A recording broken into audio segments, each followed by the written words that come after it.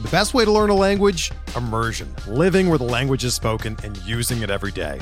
But if that's not in the cards this year, you can still learn a language the second best way, and that's with Babbel. Be a better you in 2024 with Babbel, the science-backed language learning app that actually works. Don't pay hundreds of dollars for private tutors or waste hours on apps that don't really help you speak the language. Babbel's quick 10-minute lessons are handcrafted by over 200 language experts and help you start speaking a new language in as little as 3 weeks. Babbel's designed by real people for real conversations, and their tips and tools are approachable, accessible, rooted in real-life situations, and delivered with conversation-based teaching, so you're ready to practice what you've learned in the real world. Here's a special limited-time deal for our listeners. Right now, get up to 60% off your Babbel subscription at babbel.com/Blue Wire. That's 60% off at babbel.com/Blue Wire, spelled BABBEL.com/Blue Wire. Rules and restrictions apply.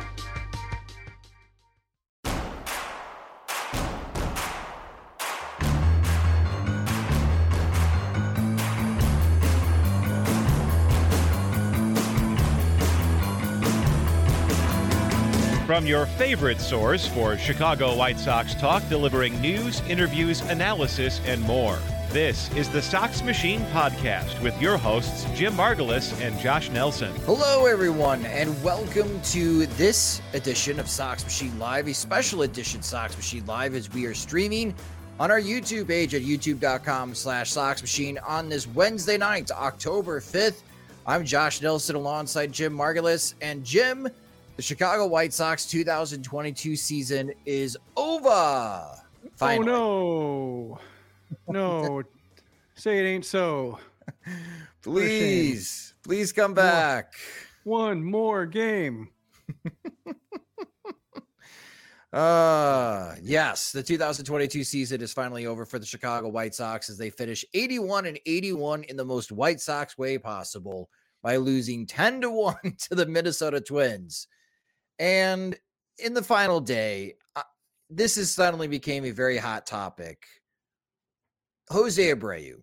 We talked about this in our previous episode on Monday, Jim, posing the question, is this the last time we're going to see Jose Abreu play in a White Sox uniform? And we both say it is. And based on the comments that Jose Abreu is providing when he's being asked this question for these last final home games, it sounds like the future is very unclear for Jose Abreu to come back. Maybe he knows that these are the last games for him in a White Sox uniform. However, he doesn't play the final game. And not only does he not play the final game, he doesn't even come out to be accepted as a standing ovation for fans. All we see him is that the hoodie is up. He's been mostly sitting in the tunnel in the clubhouse, and then he throws some shirts at the end to fans, and then he ducks out. And manager Miguel Cairo says it's because that they were respecting Jose Abreu's wishes. He didn't really want a send-off. And how do you feel about this, Jim? From someone that's in Nashville and is watching all the games on TV, how do you feel about this? It's weird. I get the whole idea of, respecting his wishes, and he's been the consummate pro. So, he's done everything right by the White Sox. So the White Sox should do right by him. But you also have to do right by your customers. And if, Jose Abreu is the primary reason why thousands of fans are there for one of the most disappointing seasons, anybody can remember, and sticking it out through a terrible start to the game, hoping to see one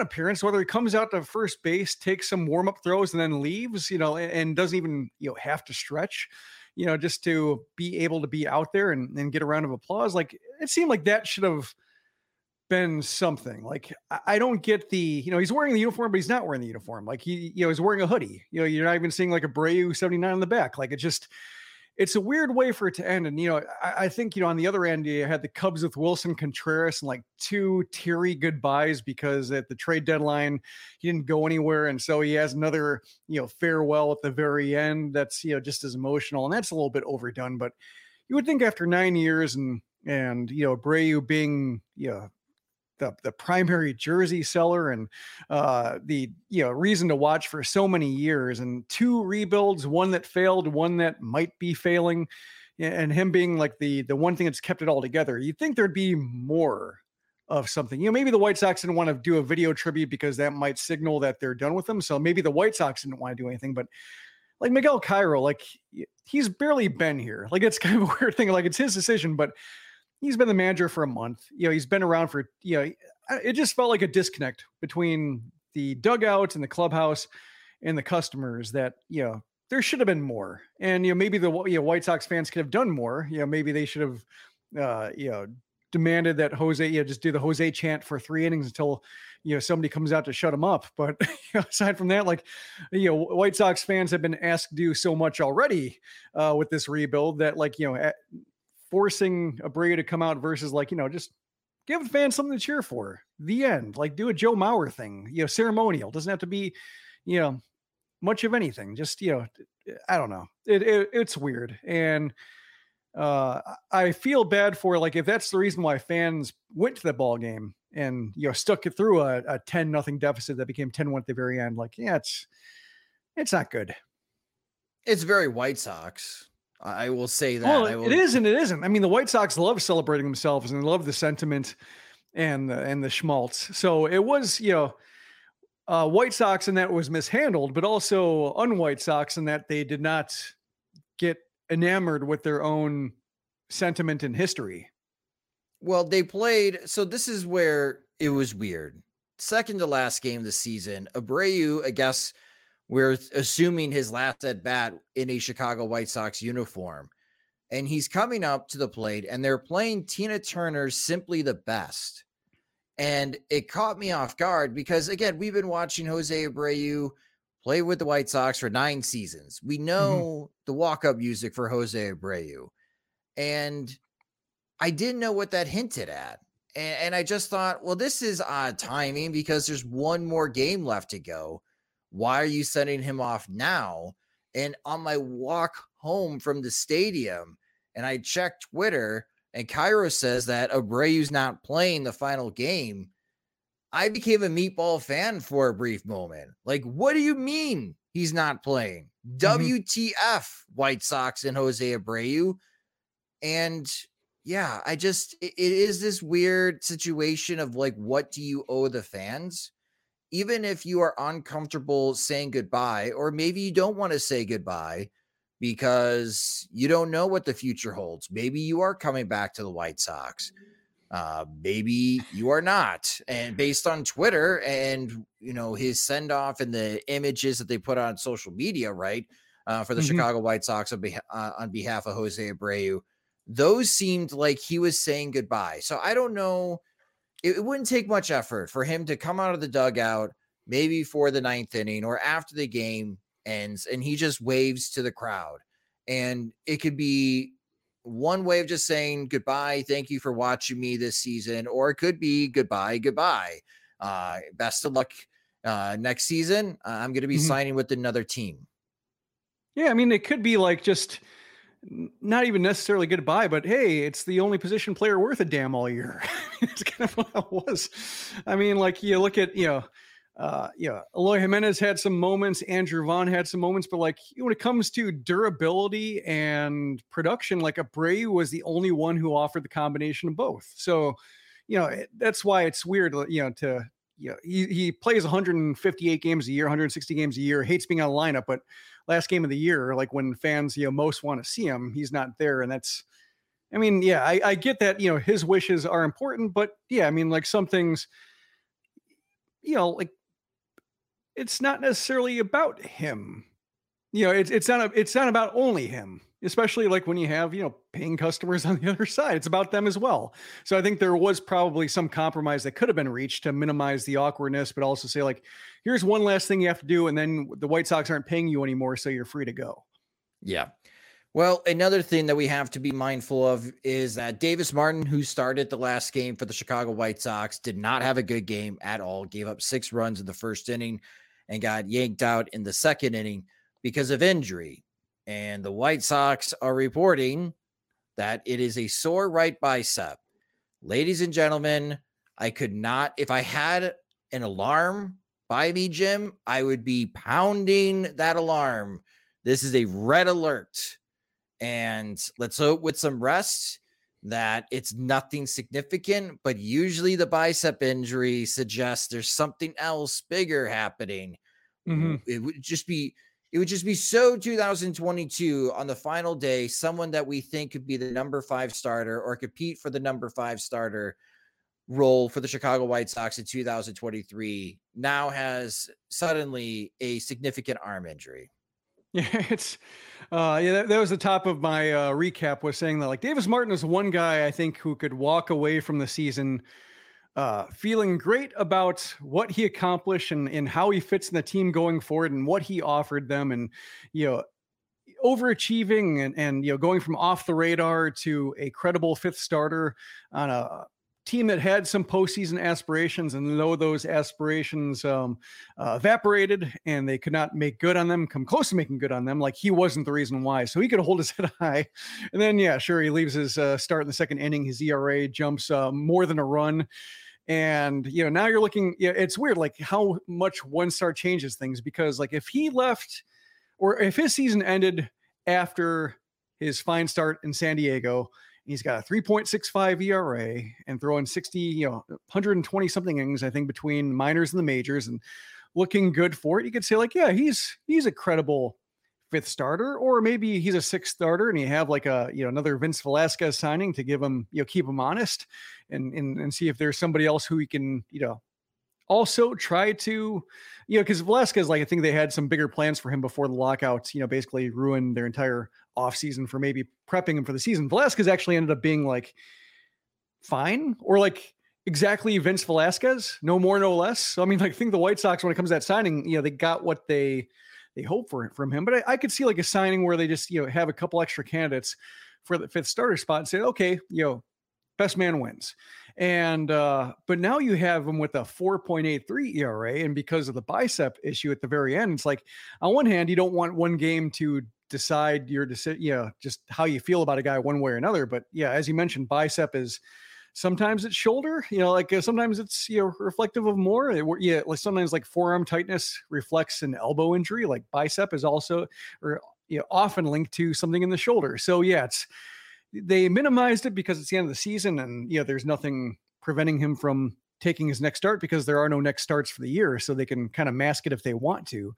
But yeah, it's something you have to keep in mind. So I think, when it comes to the 5th starting job, I think probably going into the season or going into the off season and then thinking about spring training, you really can't afford to have him have the inside track for the 5th starter job.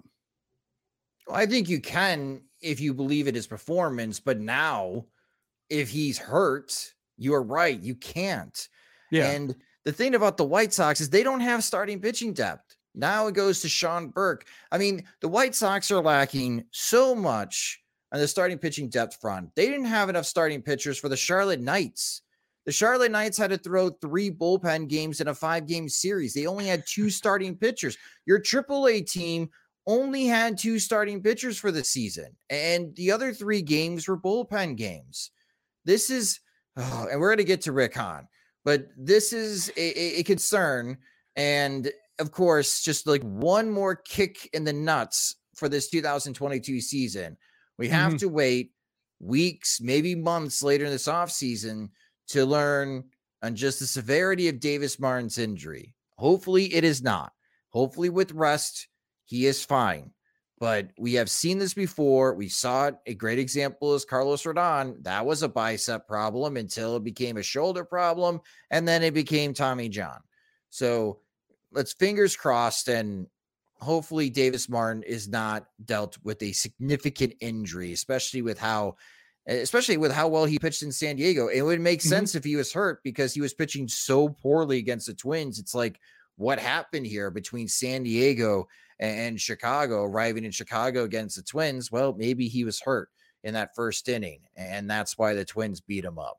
So again, the White Sox lose the final game of the regular season, 10-1. They finish second place in the American League Central with an 81-81 record. Will hold a parade between 35th and Morgan to 31st and Morgan so we can celebrate this 500th season, because the White Sox front office promised parades. Damn it. If they're not going to deliver parades, we will, even though it may be in a joking manner. The White Sox lose the season series to the Minnesota Twins. So for those keeping score at home, they lost the season series to Cleveland, Minnesota, and Kansas City. So that's why you don't win a division when you can't win season series against your division opponents. So that is how the 2022 regular season ends for the Chicago White Sox. And now, at least for White Sox fans, we enter the offseason. The official offseason for Major League Baseball will begin shortly after the World Series, between that 10-day window of the last game the World Series played, and then players and teams that have options have to decide within those 10 days of what they're going to do before players are officially released into free agency, and then the market is open. We'll start seeing some trades, some players sign.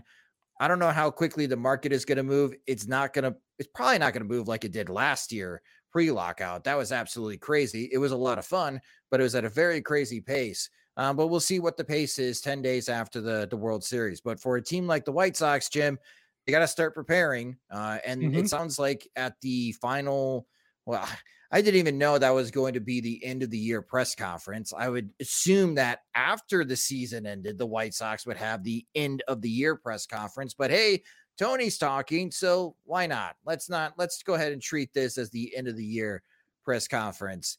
The one thing that really sticks in my craw, and you laugh, Jim, because you know there's a lot of things that stick in my craw, but the thing that is just like jabbing me from Rick Hahn's press conference is the goal to say that we have to earn the fans' trust back. Now, the first thing that I thought of was, wow, season ticket renewals must be way down. And then he followed that up with, especially in the upcoming months and next season. Upcoming months and next season are two totally different points of time. The upcoming months is the off season and the moves that he's going to make. And then the season itself. For the front office, this off season, we could say this almost every off season. It's incredibly important. Last off season was incredibly important. And we were ready to give him a D- before he traded Craig Kimbrell for AJ Pollock. This off season, this is where I have to pose this question, because tomorrow, for those that are watching the live stream, Jim and I will be joining Dan Bernstein and Lawrence Holmes on 670 The Score at 11 a.m. Central Time to have a roundtable discussion about this. What's the objective for the White Sox front office? If they're going to try to gain trust back from the White Sox fan base, what's the objective? Are you trying to win the World Series in 2023, or is this offseason about shedding payroll? I don't like it. Almost sounds like it could be dangerous. Like, we're going to make a splash. Like, we're going to make so many moves, your heads will spin. Like, just, almost like a manic cycle after such a depressive season. And, really just want, something more balanced and level to understand that things are being done responsibly and soberly. But yeah, it's, I didn't know what to make of his press conference. The things that, I took away is that he's been around for 20 odd years. Like, he can't even precisely account for how long he's been with the White Sox and how long the Kenny Williams, Rick Hahn pecking order has existed within the White Sox running it. Like, that's a long time for a team that has accomplished so little, especially since 2005, like what they've accomplished, 08, 12, 21. I don't even count 20 because they were third place. Like, that team might've been falling apart. They might have needed to fire Rick Renteria by the deadline or by like the All-Star break, had there been an All-Star break during the 60-game season. So they were the 7th seed. Again, that was an 8-team postseason in 2020. Yes, they were 35-25, but they were 18-2 against the Royals and Tigers, Jim. They were 17-23 against everyone else. Yes. And yeah, they're falling apart towards the end. Like, first team to clinch, last team like get in, like first team to clinch a spot, but they just fell apart and ended up in third place. So that wasn't a team that was really feeling sturdy. And then the AL Central didn't show up of 2021. So I mean, we talked about it before, like that they're, especially during the first half of the season, when you realize like, they're taking a long time getting things going. And we realized, like with last year in 2021, that their mettle really wasn't tested. Like, they spent the entire second half getting ready for postseason, resting guys and treating games as or inconsequential, and series outcomes as inconsequential, as long as they had like a substantial lead in the AL Central, which they did for months. And by the time they got to Houston, and Houston basically undressed them in 4 games, it was a sign that like, oh, this team needs to get better. And they didn't really get better. And they haven't gotten better like over the last several acquisition periods going back. They drafted Garrett Crochet, and they traded for Kimbrel and Tepera, and they, just like they've gone for Joe Kelly and Graveman and all these relievers, Diekman, and just there isn't a, like they're just short on fixtures. I think that's what, this Jose Abreu, his absence, and thinking about what the White Sox lineup looks without him. Like, it's amazing just how few fixtures they've developed over this time. And, I think the thing that stuck in my craw, listening and watching Haas talking about like how they wanted to give him executive of the year 2 years ago, and how they're talking that the World Series favorites. Now, they think they should be out of their jobs. Like, yeah, if it disappeared on you so fast and you hadn't accomplished anything before date, maybe it was a mirage. So, I mean, like, I'm not sure, some people didn't read it as condescendingly as I did, and I admit that I am probably predisposed. I'm with you, Jim. I did. Yeah. I mean, like, but I admit, like, I'm predisposed to maybe take the most cynical read of a lot of things Han says. So, I appreciate other people saying like, I'm not sure about that, because, perhaps it is a case where I'm skewed, but like, I really don't like when Han like invokes Twitter or public opinion, or just like things that, he just inflates and then dismisses. Like, we had people saying that we should trade blah, blah, blah. It's like, yeah. And who are those people? Nobody's. Like, they just, your record is your record. What people think of you doesn't matter, or what people wanted to see, or what people, random, Twitter or Baseball America, what have you, thought you were doing, versus what you actually did. Like, that's what matters. So that's, I think, what drives me nuts is just, he falls back on like the unwashed public masses and how, easy they are to, go overboard. And it's like, who cares? Like, just, win some games. He won his 700th game, but I think he's got like 890 losses on his record since he took over as GM. Like, the record says what it says, and it says nothing. Jim and I have more to discuss about the upcoming offseason for the Chicago White Sox after a quick word from our sponsors. We're driven by the search for better. But when it comes to hiring, the best way to search for a candidate isn't to search at all. Don't search, match with Indeed. Indeed is your matching and hiring platform with over 350 million global monthly visitors, according to Indeed data, and a matching engine that helps you find quality candidates fast.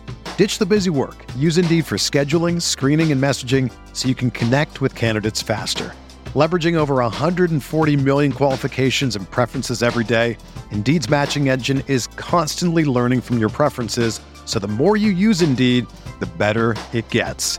Join more than 3.5 million businesses worldwide that use Indeed to hire great talent fast. And listeners of this show will get a $75 sponsored job credit to get your jobs more visibility at Indeed.com/Blue Wire. Just go to Indeed.com/Blue Wire right now and support our show by saying that you heard about Indeed on this podcast. That's Indeed.com/Blue Wire. Terms and conditions apply. Need to hire? You need Indeed. Whether you're a world-class athlete or a podcaster like me, we all understand the importance of mental and physical well-being and proper recovery for top-notch performance. That's why I'm excited that Unified Healing is sponsoring this podcast. Unified Healing is a new and super innovative global network of wellness centers powered by Energy Enhancement System, or EE System. If you haven't heard of the EE System, you'll want to listen up. This technology promotes wellness, deep relaxation, purification, and rejuvenation. At hundreds of locations across the globe, access to a center is easy and affordable. Interested in experiencing the EE System technology for yourself? Go to unifiedhealing.com/Blue Wire to learn more and find a center near you. That's UNIFYDhealing.com/Blue Wire. No material or testimonials on the Unified Healing website are intended to be viewed as medical advice or a substitute for professional medical advice, diagnosis, or treatment. Always seek the advice of your physician or other qualified healthcare provider with any questions you may have regarding a medical condition or treatment and before undertaking a new healthcare regimen, including EE System. The one thing Rick Hahn accomplished was that he made Tony La Russa look better in that final press conference. Yeah. After, Tony La Russa presented, he had his opening statement and he took blame for how this season went.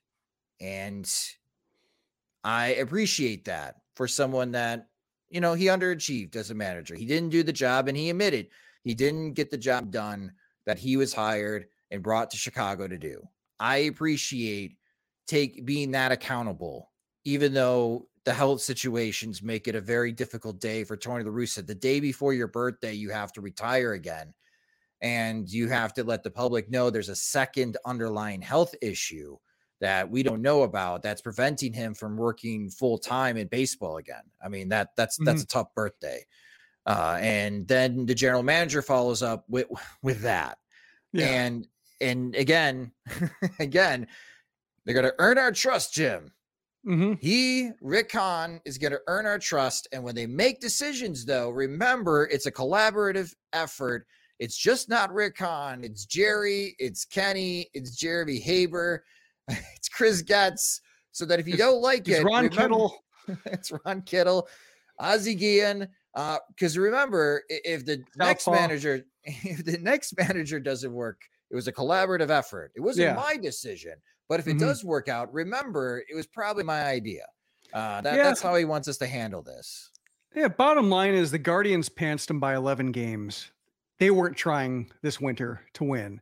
The Orioles, playing in a way tougher division, finished with a better record than the White Sox by 2 games. They weren't trying to win.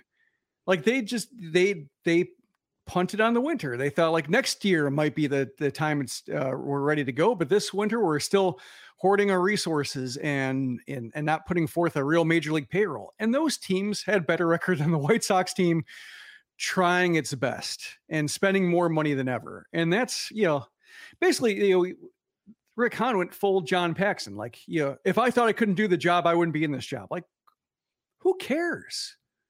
Like, who cares what you think? Like, even if you thought you couldn't do the job, you wouldn't leave the job. It pays well. You live where you want to live. You're secure. You can just kind of repeat the same quotes. You show up once a month and you rely on your law training to not say anything of substance, and then check out for 4 weeks, then come back into the picture and reheat the same statements, and nothing improves, especially Sox Fest. Now Sox Fest not happening, and I don't think it is. Like, they officially tabled Sox Fest or anything like it? So based on the conversations that I had with White Sox personnel in San Diego, I think they're still planning on having Sox Fest. They just didn't know where the location was. But as you mentioned it, I mean, usually it's hosted in January. We've hosted events, Jim. If you still don't know if you're going to have a fan convention in October, nor have you announced where it's going to be hosted, maybe you are right. Maybe it's not happening. I mean, for crying out loud, we announced where our next meetup is going to be, Cincinnati, Ohio, on May 5th through the 7th, 2023, to give everyone plenty of time and heads up of when this is going to be happening. So maybe because we don't know, maybe it won't happen. I don't know. I guess it's still up in the air. I think it's happening, but we don't have a site. And is it going to be like in the Stadium Club? Instead of a 3-day thing, it's just 4 hours. Yeah. And it's like 50 people show up paying a couple thousand a piece. Yeah. Oh my God. That would be rough. That would be rough. I really appreciate the comments right now that are coming in for those that are watching the live feed. If you're listening to the podcast feed, when we do have our live streams on youtube.com/Sox Machine, you can participate by sending us questions and comments. One of the things that was just brought to our attention from Timothy, he wrote to us, why would he say anything, he being Rick Hahn, of substance, when the one time he did ask me after the parade, people have hunted around his neck every chance they get? Yes, Tim, we will continue to do that, because it was a ridiculous comment that he made in 2019 when they hadn't accomplished anything yet, but he was so smug and confident that they were going to reach the final destination, that his plan was absolutely foolproof and it was going to work and they were going to win a World Series title, and he would shove it in everyone's faces. And here we are. And October 5th, 2022, talking about an 81-81 White Sox team having to say goodbye to Jose Abreu because of financial restrictions the White Sox are going to have to operate for next year, because they're paying Joe Kelly $9 million. They're paying Kendall Graveman $8 million. Jake Diekman's getting $3.5 million. They have no starting pitching depth because their AAA team only had 2 starting pitchers on their roster. Pets' heads are falling off, and this is where we're heading to for the offseason. Yeah, I mean, they asked me about asked me after the parade comment. That's one case where I'm inclined to give him a little bit of a charitable reading, just because I took it to mean at the time that like their work isn't done until they win a title. Like that's how I thought, when I first read that. And you're kind of like the Frank Menachino F the home run comment, like which was very much about like Andrew Vaughn. They didn't want him to sell it for power. They thought he was getting some decent results with his at bats, and they didn't want him to get out of his current mode of progress to try to chase home runs. That got rubbed in his face. Like I thought there was a little bit of a misreading in Hans asking me after the parade, but it was also a case where like, it's also setting just ridiculous expectations to say like parade is the only standard of success when the White Sox haven't even accomplished, consecutive division titles. Like there are so many rungs below championships that could be construed as like, job well done, or this is where we want to be, somewhere between the vague idea of sustainable success, but before parades, to where like you don't get fans amped up, or like I guess seeing it as the only rung, and having Han be in a position where like that's all he thinks is worthwhile. Because like this Dodger season, if we were following this Dodger season 110 wins, like we'd be saying like, I hope they win it all, because it'll feel like a lot of people will be disappointed if they didn't win. But this season has been a hell of a lot of fun regardless. Like that's the test of a team, is 162 games. And when you win 110 out of those 162 games, that shows you built a hell of a team. And whatever. Look at Queens on that point. Mets fans, that Mets team won 100 games. They won 100 games. They did not hold on to win the National League East. And there are people in New York saying the Mets 2022 season ends in disappointment. Okay, yeah, but your team won 100 games. You're hosting playoff games this upcoming weekend, and you're in the postseason, and you're the number 4 seed, and your team won 100 games. Like, how is that disappointing? Yeah, it's just a zero-sum approach to the discussion that I don't care for. And when Hans said, like, ask me at the parades, like, I rolled my eyes, just because, like, I hate when seasons are chalked up as a success or a failure based on whether they're the last of 30 teams standing, which is very, very, very, very, very difficult to do. And the 162 game test, like if they won the division again by 12 games and they won 98 games, and then they, got knocked out in the ALCS or maybe even the ALDS again, you may say like, well, that was disappointing, but Han built a good team. Like there are some things that the front office can do, and then it's up to the players to, try to break down those smaller series and samples into favorable chunks for them. Like the front office can't be in the dugout for that. So I mean, like the front office's job is to build good teams that fans feel good about going into October, and whatever happens. So when he brought up parades, that drove me nuts on a personal level, because I find October baseball to be less enjoyable than September baseball. And to set up all for October when you don't even know if he can build a team to get deep into October, just said like, that's running before he can walk, running before he can crawl even. Well, it's like totally forget what happened last offseason. He had a terrible offseason last year. Mm-hmm. He made White Sox fans really angry with the lack of activity before the lockout, when we knew the lockout date was, and we're seeing all of these big free agents sign. Marcus Semien signed before the lockout. And what do the White Sox have to show for it? Kendall Graveman. Lockout happens, and Rick Hahn says when the lockout ends, our team will be ready to move and move quickly. That did not happen. And I also forgot about Luis Garcia was signed before the lockout. Could not forget about that 3-year contract they signed Luis Garcia for. The day after my son was born. Yes. And then after the lockout, it's Vince Velasquez and Josh Harrison, and let's throw in Joe Kelly, one for the road, and they're going to trade for Adam Hazley for outfield depth. Like, that's what you spent the biggest free agent signing period for the Chicago White Sox in terms of actual cash spent. That is what you spent it on. And now you're asking White Sox fans to trust you that they're going to make the right decisions and get this turned around. So no, chalk me as someone who doesn't trust Rick Hahn and the White Sox front office to make the right moves. And out of the two options, are the White Sox trying to win the World Series in 2023, or are they trying to cut payroll? I think it's pretty clear. They're going to cut payroll. Now they're going to twist it and they're going to say, well, we think we can cut payroll and be competitive. No. Yeah. I mean, No.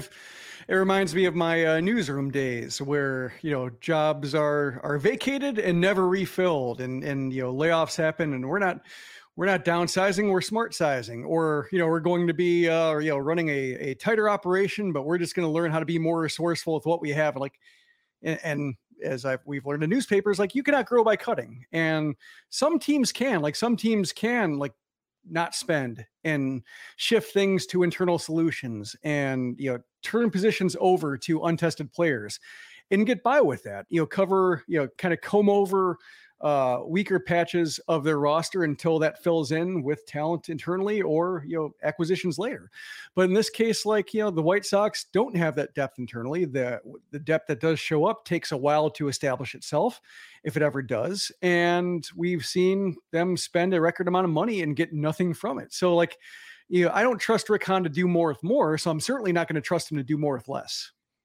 Yeah. Especially when he's cutting or moving players and saying the trade market is going to be more fruitful. We did that Sonic dance with Craig Kimbrell. We just went through that. And we just went through the trade deadline that the only player you acquire was Jake Diekman. And then you try to pass it off that I'm as upset as the fans are.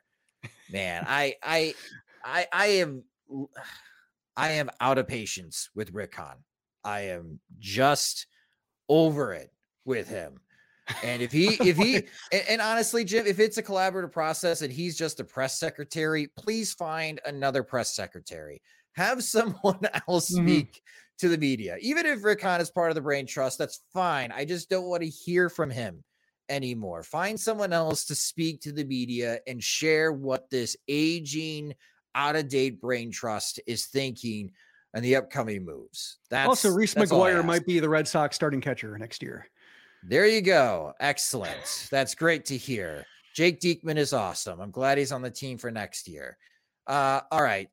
Let's talk about the early thoughts on the offseason budget. So I am one to think that the White Sox should be cutting budget. And we mentioned this a few podcasts ago, but I'm going to bring up this point again. If you Google search COTS, COTS, contracts, White Sox, it's a very useful resource from Baseball Prospectus, in which they track as far as the historical opening day payrolls for franchises, and you can see what it looks like coming ahead. It's a very useful tool, especially for those that participate in the Sox Machine offseason plan project. And I brought that up a few podcasts ago because when the White Sox have spent, when they have increased spending, the following year they have cut spending by $20 to $30 million. As a reminder, the Chicago White Sox started opening day in 2022 with a $193 million payroll, by far the largest opening day payroll in franchise history by tens of millions of dollars. And if history holds true, Jim, I'm thinking the offseason budget is going to get the payroll budget's going to get cut by $20 to $30 million. So we're going to be looking at a $165 to $175 million payroll for the Chicago White Sox rolling into 2023. What are your early thoughts of what the possible offseason budget could be for the White Sox? I'm thinking along the same lines, like 160, 170 in that range. No reason for it aside from just subtracting some salaries like Keuchel's off the books, Abreu's off the books. Yeah, perhaps they are able to offload Liam Hendricks or something like that to, knock the number lower. But there is a lot of fixed money on this payroll. Like the contracts to Moncada and Jimenez are there and taking up a lot. You have Lucas Giolito, a interesting decision to make with him entering the last year of arbitration. Like, he's a case where hard to see him traded, but I could see a team having an interest in him, versus, trading for or signing for a starter they don't think is going to be as good as Lucas Giolito in a prove it year when they need instant results. So I could see him maybe being moved and the White Sox trying to decrease the amount invested in that rotation spot if they don't think they're going to get that kind of number 2 performance out of Giolito. So there are some moves to be made, but it's going to take some clever work, some reallocation, some certainly lack of sentiment in order to get this done. You really have to, that's why I think a lot of fans, including myself, just want to see somebody else, because I think it takes somebody who doesn't know anything about the White Sox, or in terms of doesn't have an emotional connection to the White Sox, doesn't have an emotional connection to the players, looks at what they've done, certainly has seen them, has looked at film, has scouts looked at them, has had their staffers look at them, data, eye test, everything, just saying can Eloy Jimenez stay healthy for an entire season? Can Luis Roberts stay healthy for an entire season? Just trying to, use all of the information available without having the pride of having traded for Jimenez or having signed Robert getting in the way of exactly what those guys can do for your team. That's why I wanted to see somebody else in charge, just so you didn't have that overriding, we really want this to work because it'd make us feel so good if it did. There are a lot of things that might not work about this roster, and I don't trust Hahn to be able to tell that, because it seems like, between Hahn and Kenny Williams, they're really concerned with, or at least overly concerned with sticking it to fans, or really concerned with what people said they would or wouldn't do. And we've heard Hahn bring it up multiple times, they said we wouldn't trade with the Cubs. They said we wouldn't rebuild. They said, yes, yeah. And we said you wouldn't sign a 9-figure contract, and you didn't do that. And you said that we wouldn't fire a manager in season, and you didn't do that. You still have done a lot of things. You still haven't done a lot of things we said you'd never do, because you don't do them, and you can't, and your whole organization can't, and your whole decision-making apparatus is designed to just obfuscate and delay and defray responsibility until nobody feels any heat. So yeah, there's plenty of reasons to still not trust you. So that's why I wanted them just gone, even though I didn't expect them to be, but just, when it comes to hopes, I mentioned this on Twitter, but I was just picturing, time and time again, just how good it would feel if somebody else were running this team. Just imagine the relief of not having any kind of track record weighing you down, oh, there really are endless possibilities because we don't know anything about what this new GM is going to do. It's so nice to think about. It's so nice to just be freed from that. And then, reality kicks in oh yeah, then I get the Aaron Bummer face after he walks off the mound, just oh God, yeah, at least 4 more years of this. And just until I, you put in my service time to get a certain amount of pension. That's really what I'm thinking about here. Yeah, it's not good. This episode's quickly becoming reasons we do not like Rick Hahn as White Sox general manager for this Sox Machine Live. But again, when we're talking about the offseason, we're talking about the offseason budget. For those that are planning, I've made my virtual whiteboard and try to make up, all right, if I working with the players that the White Sox currently have, what does the 26-man roster look like for 2023 as a starting point? And then that's where I start making moves and areas that I can improve upon. If AJ Pollock opts in, I'm at $170 million with the current players that they have, Jim. Yeah. If AJ Pollock opts out, you're at $162 million. So back to that comment that Rick Hahn made about building trust, especially the upcoming months. The White Sox, if they're going to add, they're going to have to rob Peter to pay Paul. They're going to have to move players that are in the current roster off of the roster to try to fix and patch other holes. So they got to punch a hole in one area of the roster in hopes of improving in another. And man, this is where your player development fails you. It's gotten better this year. It has gotten better. They produced 2 top 100 prospects. Unfortunately, one of them you're going to have to use next season, in Oscar Colas. And one tried to improve internally in a corner outfield spot. And Colson Montgomery, I don't know if you're ready to trade him, but it's like, just looking at these players, we talked about Jose Abreu's last game. I don't think Adam Engel's coming back. I don't think Jose Ruiz is coming back. When people ask who are the most attractive trade assets, listen, there's going to be a very good team that doesn't win the World Series this year because of high leverage issues. And that team, if Liam Hendriks is available, will be calling the Chicago White Sox about acquiring Liam Hendriks, because if he gets traded, his 2024 club option suddenly gets vested and he becomes a 2-year, $29 million closer. Well, look at how much money closers are making in the open market. Boy, Liam Hendriks is pretty cheap, and he's still one of the best closers in the game. So that is someone that other teams would be interested in acquiring from the Chicago White Sox. There's a lot of other players. Well, what about Yasmani? Nobody wants Yasmani Grandal. Nobody wants Grandal. No one wants Yoan Moncada. I'm not even sure if the White Sox truly want Yasmani Grandal and Yoan Moncada for 2023. They are paying them. So it's going to be, those guys are like impossible to move. But when you're starting to look ahead, and we're going to get these questions of like, what could the White Sox possibly do? Like, Liam Hendriks is a name that I've circled on. You may have to trade him. Maybe you have to trade Kendall Graveman because he had performed at some point in this season and he's only owed $8 million. Do you contemplate moving Tim Anderson? He's really cheap, and the shortstops are not cheap in free agency if a team's looking to patch the shortstop position. But boy, if you want to just crater fan loyalty, trade Tim Anderson away in an offseason that Jose Abreu, you let him walk away. The fan loyalty, I forgot what that game is that everybody plays. The baseball general managing game that comes out every mogul, year. Out of the park. Yeah, out of the park. Yeah. That fan loyalty will probably go from where it's at, like what, 40 to like 4.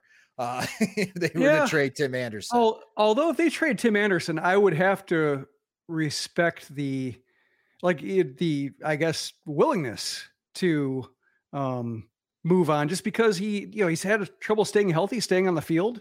We saw them stick to him in the leadoff spot, even though he was a shell of himself from the groin injury. So I mean, we've seen what being over loyal to Tim Anderson looks like in the face of not getting results. So if they traded him, I would actually be intrigued. You have to see what the return is, obviously. And like, just, if they're selling for pennies on the dollar just to get out from under the contract versus actually getting somebody intriguing. Yeah. If they're looking just to cut costs versus actually like getting a talent back, like, it'd be interesting. Like, he'd be one of the guys I think I'd be most open to moving, just because when you lose 40 games a year from that position, and he's done that 3 out of 4 years, and the 4th year was a 60-game schedule. That is the one area to where like they might actually come out ahead by moving. So it really depends on what kind of shortstop that you get. But I'm bringing these up as topics that we're going to be talking about all offseason, Jim. And when fans are getting ready for their offseason plan projects or trying to follow the news along with us at Sox Machine of what the White Sox are doing, I think at this moment we're bringing these topics again. We're going to be talking about this more in depth tomorrow on 670 The Score with Dan Bernstein and Lawrence Holmes in that roundtable discussion. But before we sign off here, obviously this is also a big topic, and we've already talked about our short list for possible managers when the rumors were coming out that Tony La Russa was not going to be returning. The question I have for you about the manager, how quickly do you think the White Sox are going to move in finding a new manager? I think it'll tell us something about their short list if, like, say, Joe Espada, who's the Astros bench coach, the Houston Astros make a long run in October. Like, if they're truly doing a process where he's involved and they've identified him as like a compelling possibility, then they should wait until he can be interviewed and hired to make that decision. So I think, like, as long as it takes is a cop-out answer, but I think, when you have like Matt Quatraro in Tampa, if they make a run and he's on their list, like, wait it out. There's no reason to rush. We've seen what it looks like when they truncate the decision-making Robin Ventura, Rick Renteria, Tony La Russa. Like, that's bad. So I don't mind them dragging their feet. Like, I mean, last time around with La Russa, they took forever to announce his staff. Like AJ Hinch was hired, and then, they announced the rest of the Tiger staff in pretty quick succession. Whereas La Russa, because the DUI charge was hanging over his head, everything was very piecemeal, and like, didn't understand like whether people wanted to work for him even, and, what kind of candidates would be available for him to pick up, and whether he'd actually be able to be a White Sox manager, or whether he'd be serving like brief amount of jail time in spring training. So like, you had that hanging over everything to where like that dragged out the process. So in this case, I would like to see the manager process be the one that takes, a fair amount of deliberation and making sure you have the right guy. And then hopefully a seamless process of filling out the staff after that. But here's also hoping that I saw Daryl Boston fielding a foul ball and joking it up and being like, I hope that's the last time I see Daryl Boston, or last time I see Joe McEwing. Just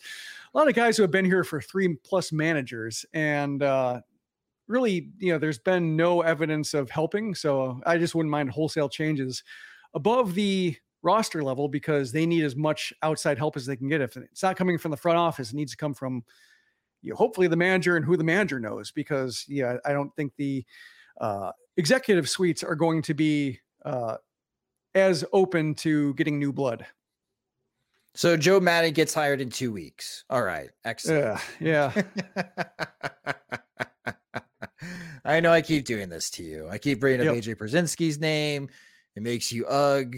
I bring up Joe Maddon. That's a new one that makes me ugh, because I hadn't really thought of that until I think it was Steve Greenberg in the Sun-Times said hire Maddon, and like, no, it just, I didn't really react to it beyond that, just because like it did seem like I want to get some angry tweets with this column. Like, it was bait, and I did not take it.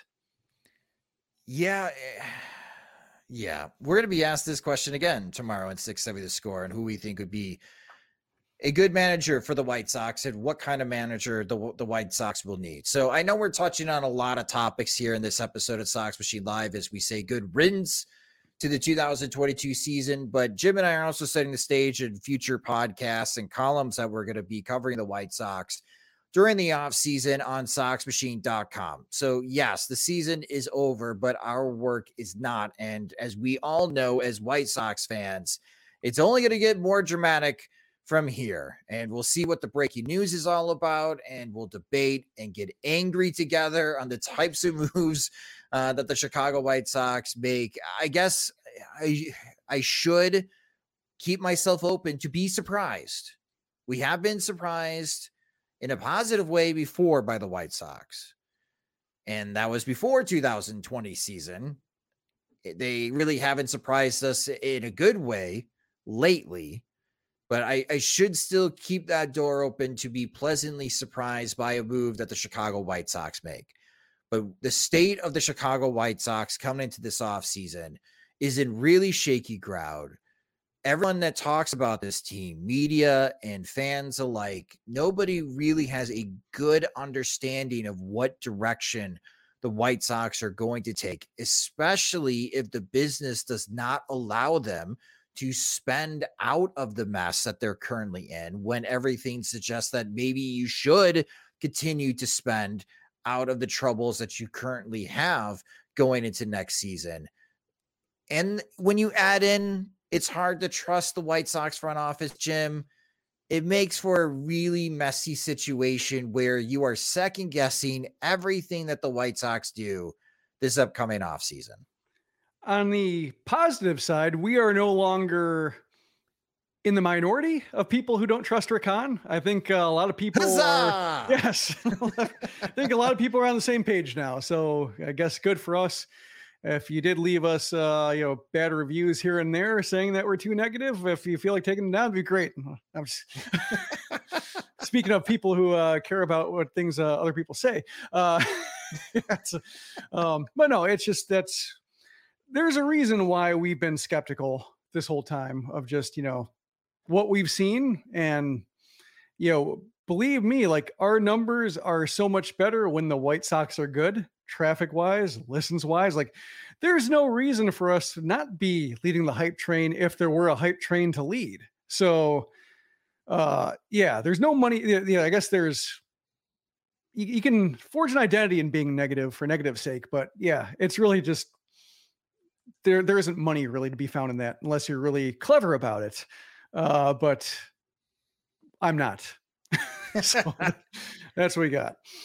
As one of our Patreon supporters, Azid Rec, wrote to us during the live stream, Rick Hahn, bringing people together. Yeah, it very much is the Bulls. Like he went full John Paxson, and the end of the John Paxson, Gar Forman era, the last couple of years, especially Jim Boylan, like that was probably the most inspired community I've seen result from a bad team. Like the way Bulls fans reacted in the blogospheres and podcasts, like that was really inspired and great. And I really enjoyed reading it and just following the coverage. So there's that. So maybe we can generate our own,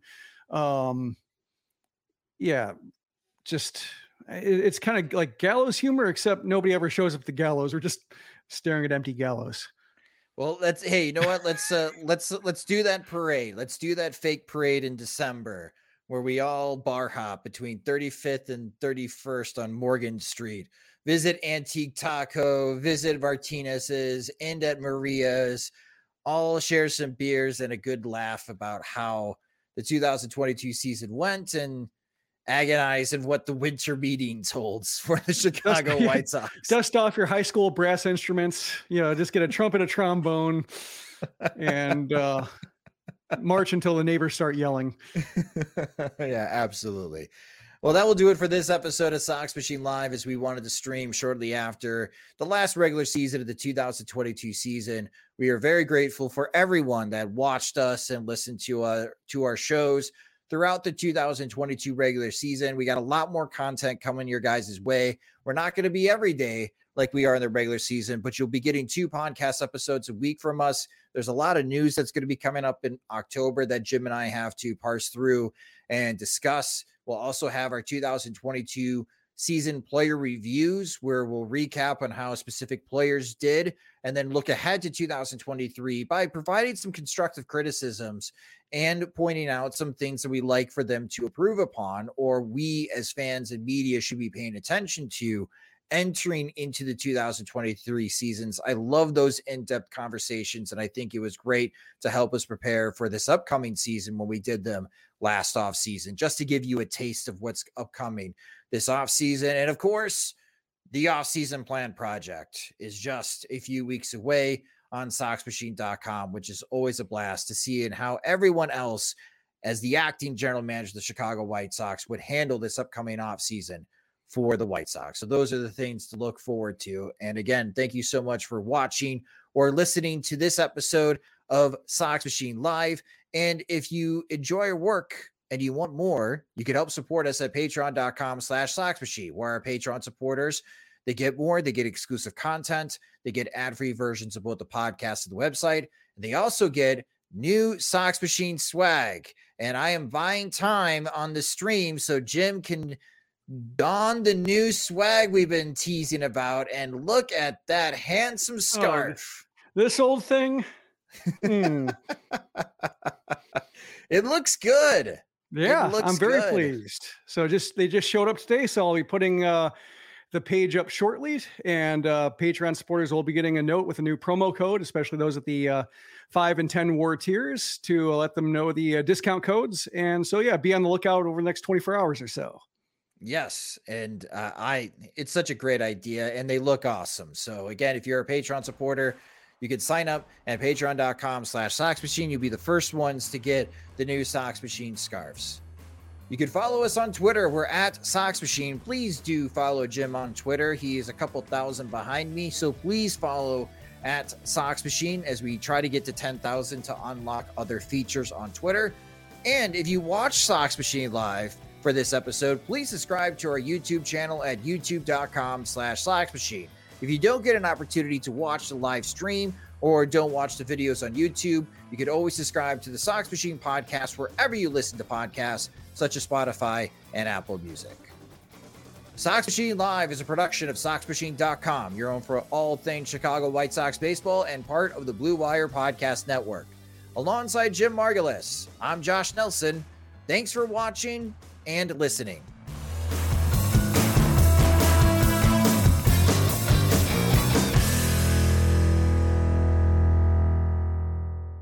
Everyone is talking about magnesium. It's all you hear about. But why? What do we know about magnesium? Well, magnesium is the number one mineral that 75% of Americans are deficient in. If you are a woman over 35, magnesium will help you rediscover balance, energy, and vitality. Magnesium supports more than 300 enzymatic reactions in your body, including those involved in hormonal balance. From functional medicine doctors to mental well-being and female hormone experts, we all know that magnesium is the one mineral to improve all aspects of well-being and health. But which one? Magnesium Breakthrough from Bioptimizers, the trusted choice recommended by leading experts with 7 best-absorbed forms of magnesium to ensure your body receives the support it needs for overall well-being. Go to bioptimizers.com/balance today and use code BALANCE10 for 10% off. Support your journey to wellness at bioptimizers.com/balance. Magnesium Breakthrough from Bioptimizers, your foundation to optimal health and vitality.